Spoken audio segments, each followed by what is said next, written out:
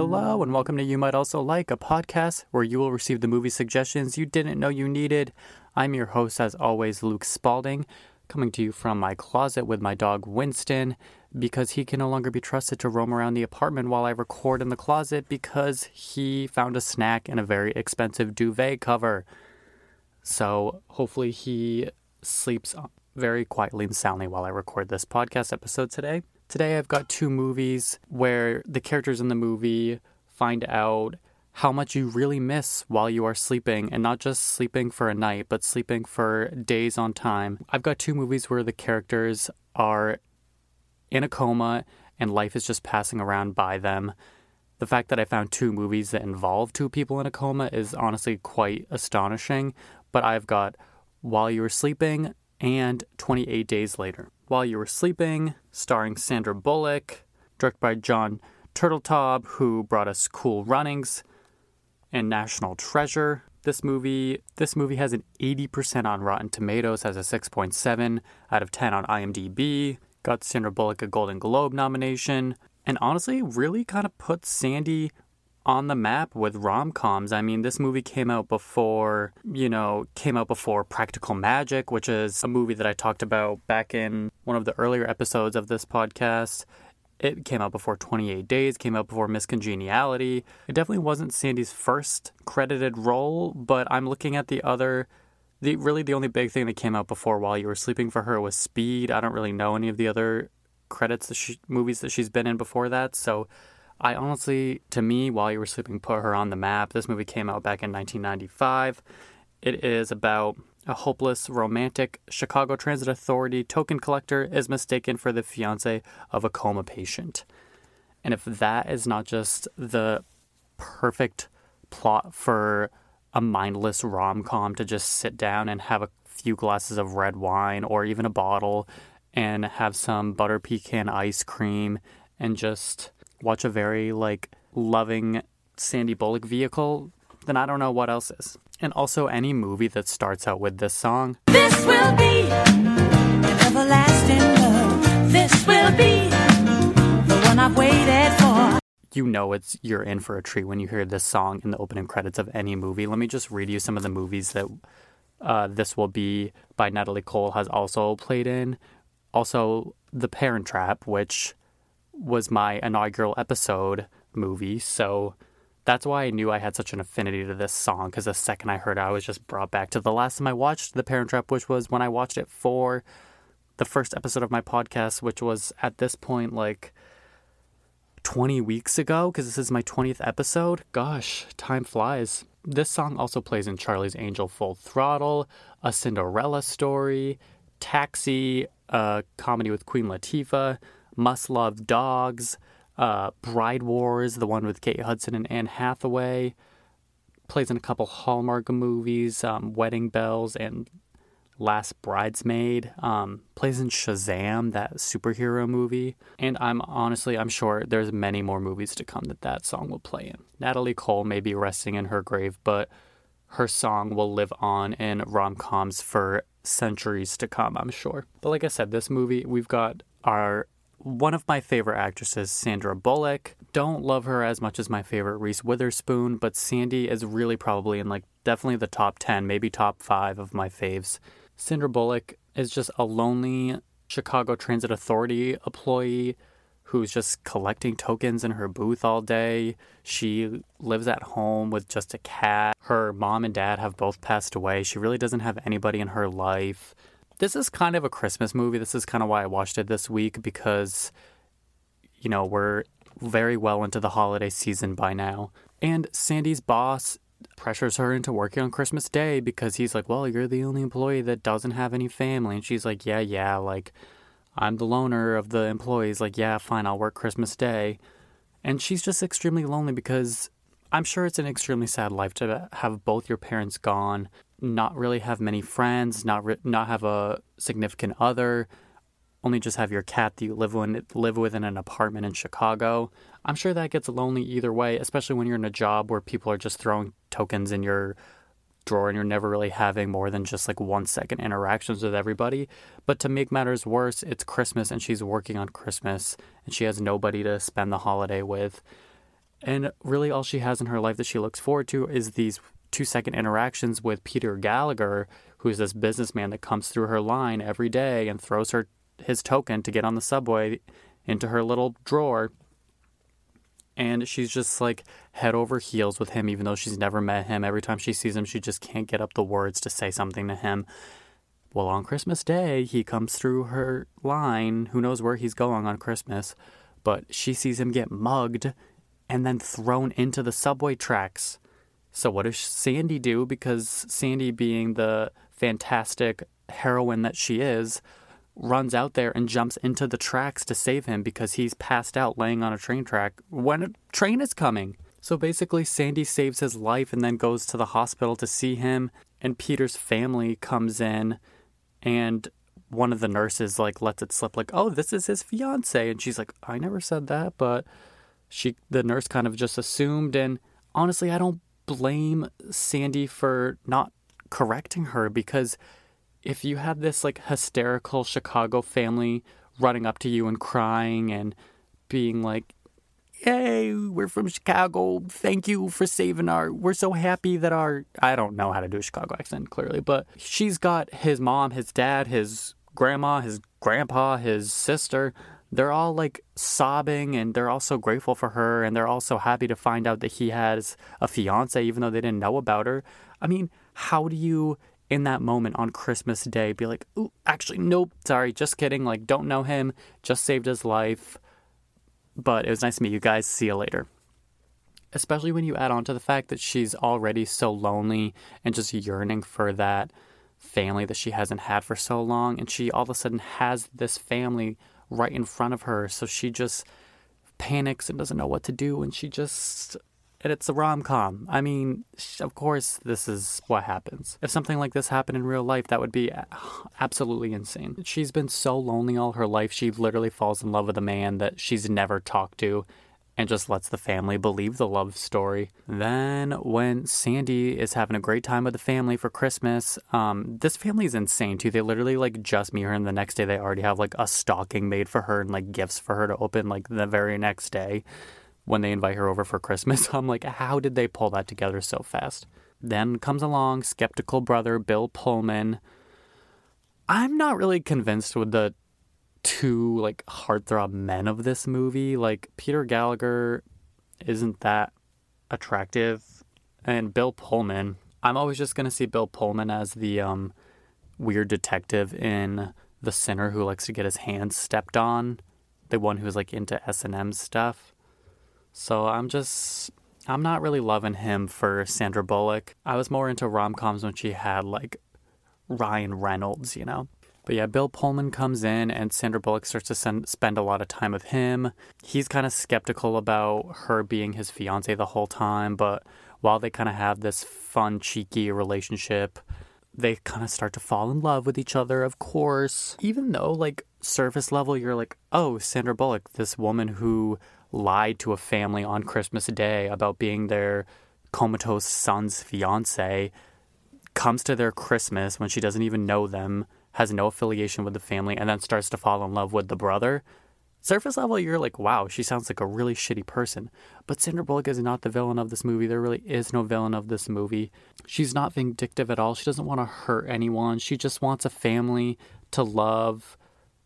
She wants a husband. She wants kids. She wants the running 5Ks on Thanksgiving morning. She wants a honeymoon in Florence, Italy. She hasn't had that. And what she has is a cat and a second-story apartment and a shitty job as a transit authority for the subway in Chicago. I mean, she just wants more for her life, and she gets sucked so far into this lie that she just lets it happen. I mean, haven't you ever had that circumstance where somebody keeps getting your name wrong, and they've gotten it wrong so many times that it's just like you let them do it, you don't correct them after a certain point, and then you get, all of a sudden it's 5 months in and you're like, well, I guess I'm Kevin now.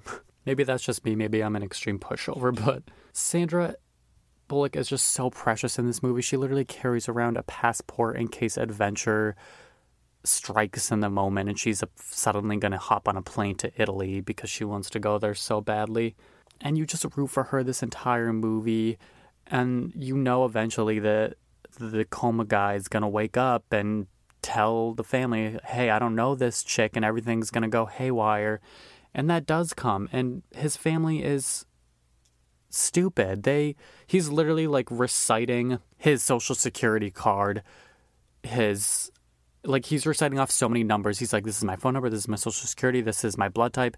And they're still like, no, you gotta know her. That's your fiance. That's Lucy. Like, he just has amnesia. And I'm like, oh my God, you guys. And then he's kind of just like, well, I might as well love her. My family does.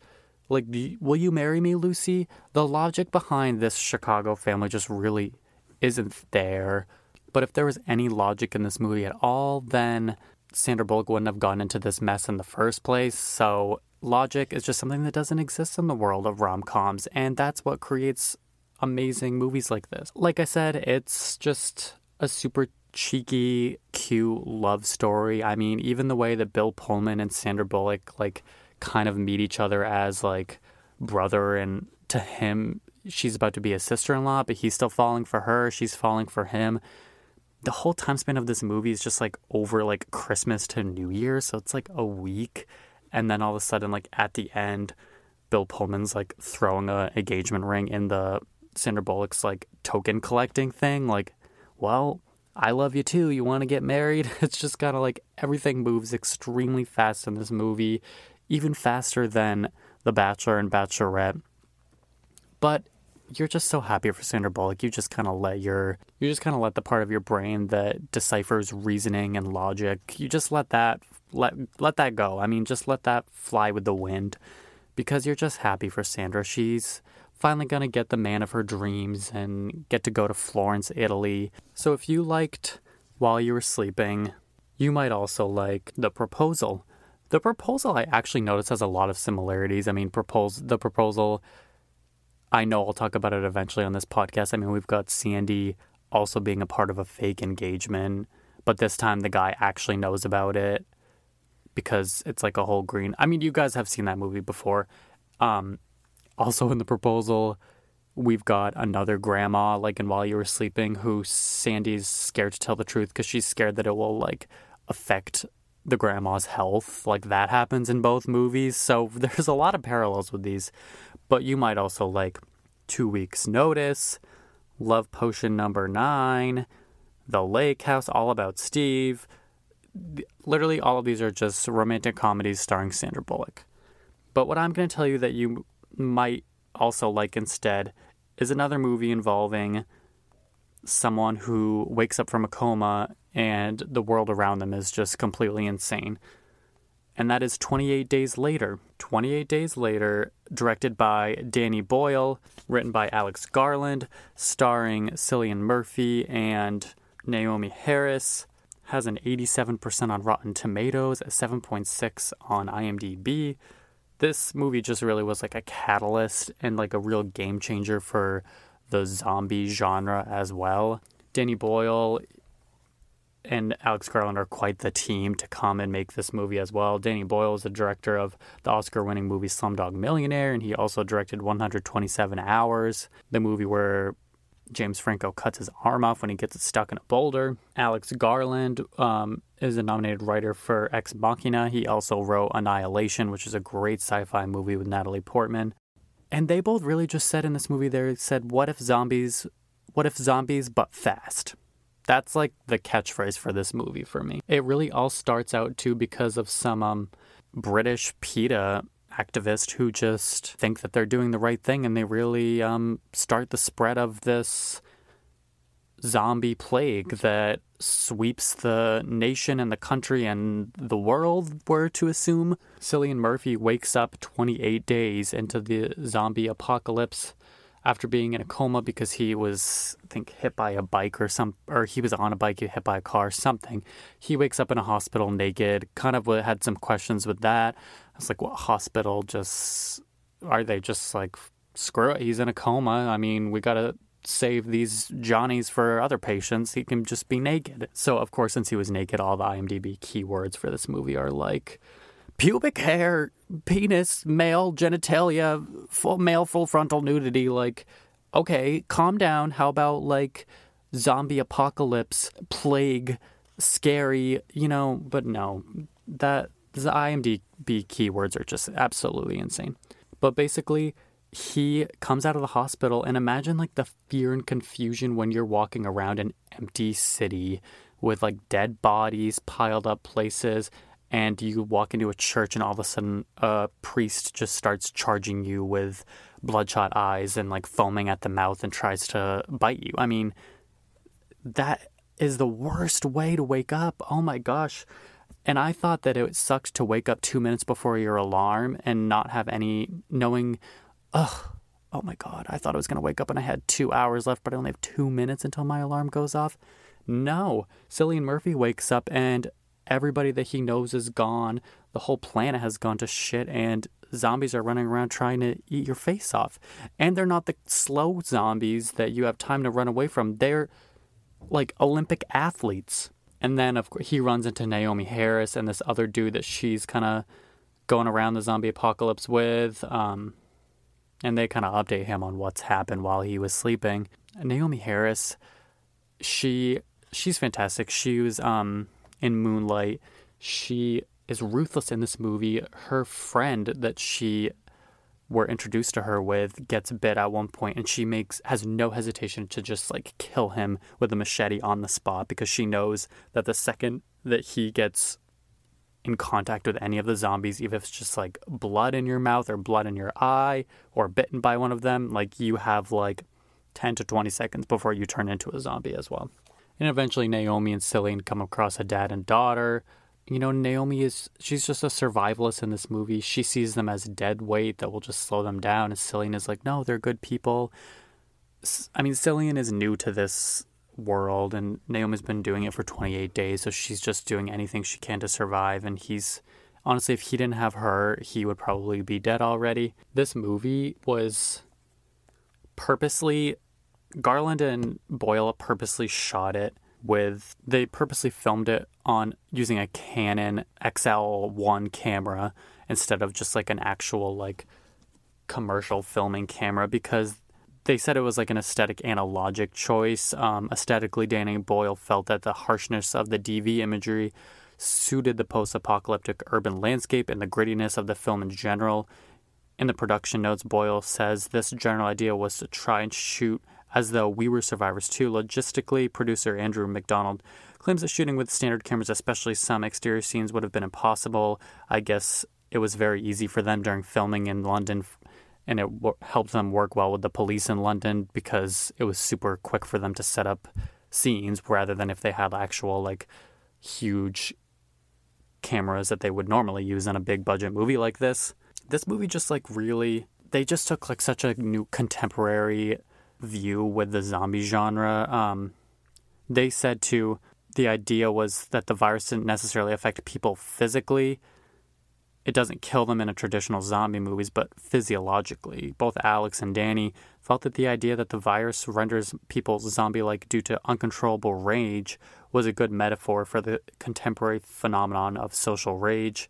They liked the idea that the virus simply amplifies something already in each and every man and woman rather than turning them into something entirely other, as is the traditional route with zombie movies, rather than just them turning into a lifeless Walking Dead who walks at 1 mile an hour and your arm is like falling off and you moan and you like to eat brains. Like, that's been done in zombie movies for years and years.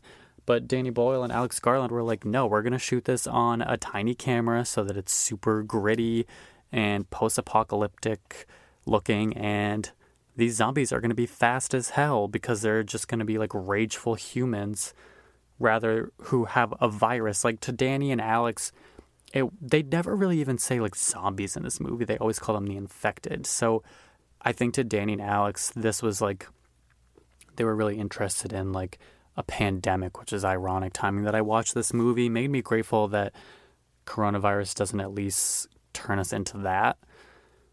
But I think they were really inspired. It sounds weird to say they were inspired by the Ebola virus, because how could you get inspired by that?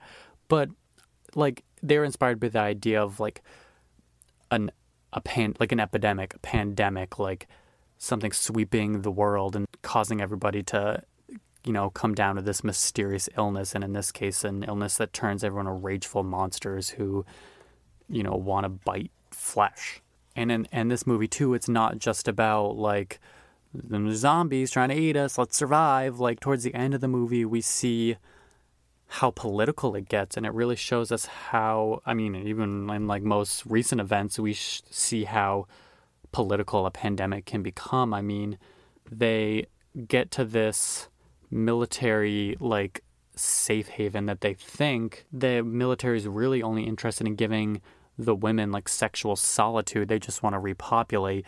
And, when Cillian Murphy tries to help the two girls that he's with, Naomi Harris and this other girl that they met along the way, this kid, the movie just kind of goes to absolute shit there, because these military guys are creeps who are just trying to sleep with the girls, and they're like keeping Cillian Murphy hostage at one point because he tried to help them escape. It just goes to show it's never just about the disease and surviving it. There's always so many other layers to it, and that's really what Alex Garland and Danny Boyle showed with this movie. But for Naomi and Cillian and the little girl Hannah in this movie, they really are just trying to survive in this movie, and they think that they think they found hope when they come to this, huge palace where this military's holding up, and then they realize that that was a mistake to go there. This movie really just was a game changer for the zombie genre. I really liked 28 Weeks Later when Rose Byrne comes in, but I did like this movie a lot. Something I don't really usually notice about movies is the score, but there's this song that plays at the end of this. Well, I don't even know if I'd call it a song. There's this music that plays at the end of this movie, and it also plays a lot in 28 Weeks Later.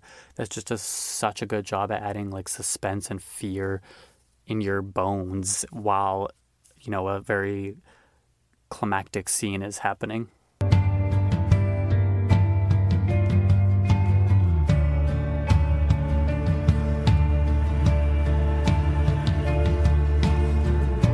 Like I said, Peter Gallagher and Cillian Murphy just wake up to a shitstorm, both of them. Peter is engaged to a woman that he's never met, and his family is all in on it as well, and Cillian Murphy wakes up to a zombie apocalypse. And I gotta say, if I was in a coma and I woke up and Sandra Bullock was my fiance and I don't remember it, you know what? I'd take it, because that's much better than waking up to a zombie apocalypse.